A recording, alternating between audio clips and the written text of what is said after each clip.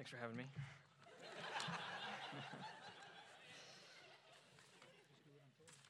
To begin, I'd like to thank, on behalf of the class of 2021, our thanks to everyone who made this experience possible for us, and most of all, the teaching faculty and our parents. I would also like to welcome all of our guests today, and especially Bishop Peprocki and the members of the Board of Governors who were able to make it. I will now address my classmates. It seems natural that this address should offer some reflection on our recent education and the diverse benefits that we've received from it. And since to do this exhaustively would be impossible for any speech, I will aim in this address to just weigh one or two of the most valuable benefits we've received and see which of them is the greatest. Now, I am not hoping to say what might have been the greatest benefit to any given one of us. I know that this place, like all sacred and sunny hollows, has produced many private experiences of inestimable value. Perhaps one of us was given a moment of peace while following diligently the wanderings of a distant star. Perhaps another of us sitting alone before the Blessed Sacrament was given the solution to a problem which had frustrated his faith, just as rosy dawn stained the glass windows of our beautiful chapel. I myself remember a moment of absolute adoration inspired by the brilliant green that consumed our Cross Hill when the grass grew back after the fire. I think that that experience might have happened with any other shade of green, but it had to be that hill, our hill, somehow intimately involved in the life we live here. Now, these experiences are difficult enough to translate from one's own memory, and so, again, though each or some of us may remember some such moment and hold it dearly as the most valuable benefit we've received in these 4 years, I'm not hoping to describe that. I am hoping in this speech to identify what might be the most valuable possession which each and every one of us possesses as graduates of Thomas Aquinas College. The first candidate, of course, must be the knowledge we have gained here. The best of us came to this place because although the truth is everywhere, here also are those who can teach us to see it. The rest of us at least expected to come away in some way wiser than we came. Now, clearly, since we came here in pursuit of the truth, if we have now caught up with it and possess it, this must be the greatest thing we have received. This point is clear enough. I will not draw it out. We are not yet in possession of the truth. Some of you may feel indignant at my saying this, but more likely the greater part would agree. Perhaps this is even something that we all already know, but is nonetheless better said, lest anyone should think we are ignorant of it. On some level, this should not be surprising. Aristotle says in his Ethics that because young people lack experience, they cannot be good students, not only of politics, but also of natural science and metaphysics.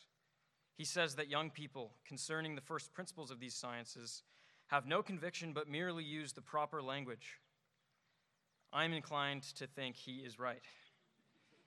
Perhaps there are a few wise souls among us, but from my own internal experience, I think we are all still very young. Again, in some way, this is not surprising. It even seems as though the primary intention behind the senior year curriculum, introducing us to metaphysics and the summits of revealed theology, was to remind us before we leave how much still remains beyond our understanding. I think the same intention has been well served every day of our 4 years by the Socratic discussion method. It often seems, sometimes frustratingly, that no matter how well we discuss a given topic in class, the conversation is never complete. It's not difficult for a lecturer to speak seemingly exhaustively on a subject as though there were nothing more to be said, but this is simply not possible in the Socratic method. Class always seems to end before we can say everything that ought to be said. I see this as an unqualified advantage of our method over lecture-based methods. That is to say, it takes only a little reflection to see that we have not yet seized the truth. Now, there is a temptation in this reflection to conclude, therefore, that we have gained no certain knowledge beyond the Socratic truth, I know that I know nothing. I do not mean to espouse or encourage this position, although we can only profit from the humility of this ethos. To deny having gained any certain knowledge would be a gross injustice to our teachers and ourselves.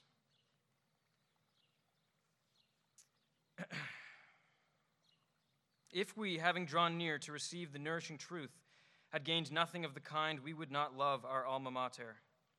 To be clear, it is my firm belief that if, after these 4 years, there is nothing you can point to as your own certain intellectual possession, nothing but your own failings can be held responsible for this. That being said, it is not too humble to say that the knowledge we are taking with us is only a beginning or a seed of the beginning of wisdom. This being the case, it seems to be entirely possible that we may have received something else more valuable than this knowledge.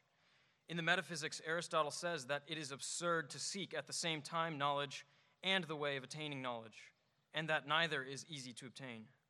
Let us assume, for argument's sake, that our teacher's primary objective was the latter, and that they have been successful.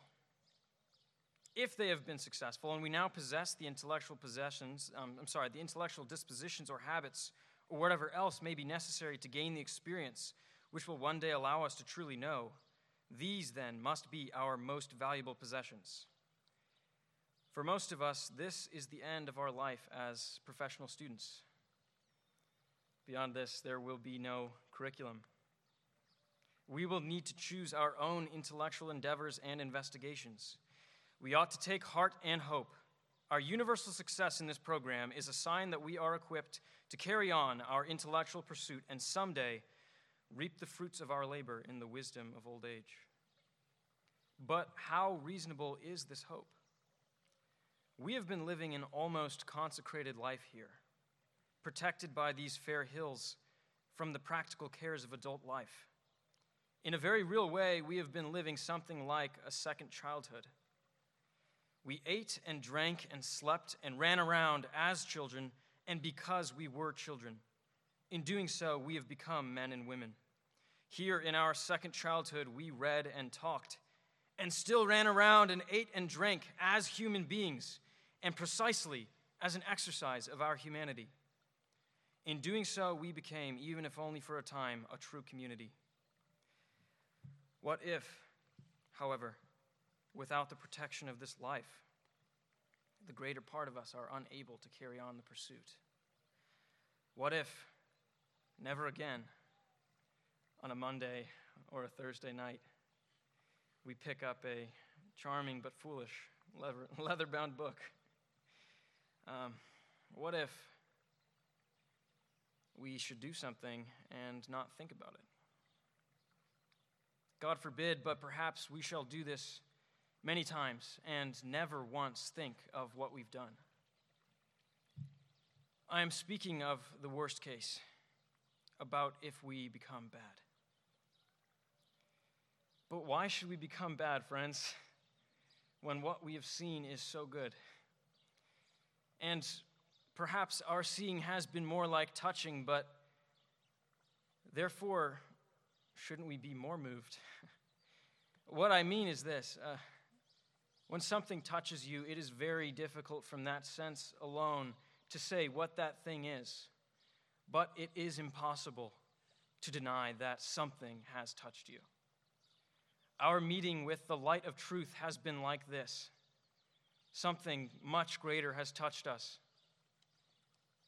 and no one can deny that he has felt it. Even if, at some later time, one of us should want to deny ever having this feeling, he cannot escape wondering if he can remember how good were the times we had here and the friends we made. Why were they so good, if not because we loved something good? Truly, there is nothing higher or stronger or sounder or more useful than some beautiful and sacred memory. For most, this sacred memory takes the form of some imperfect but immaculate childhood memory from the parental home. Perhaps this is because, for most, this is their most recent recollection of a life lived for its own sake.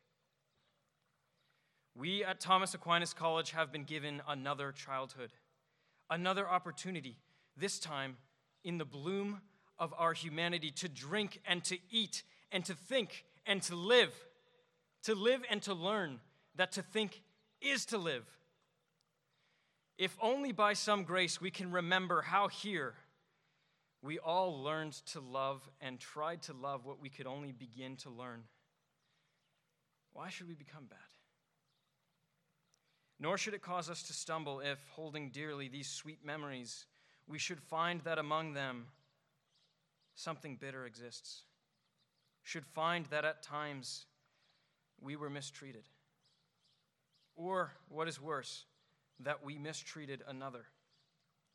Instead, let us thank God that we ever did more than this, that we lived here, we truly lived, and that we loved and were loved, and so became, for a time, perhaps better than we truly are.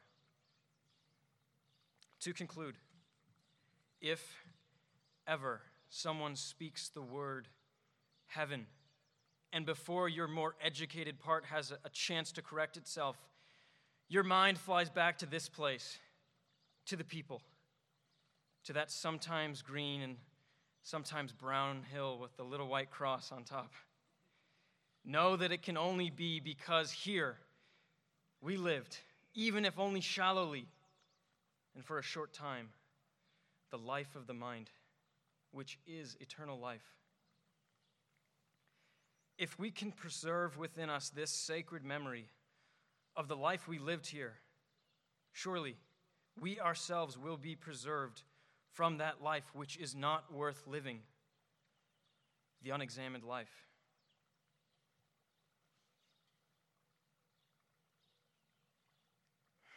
Even if only once, God should use the memory of this place to save us from acting without thinking, and so doing something that we are afraid to think about. Surely this will be of infinite value. Thank you.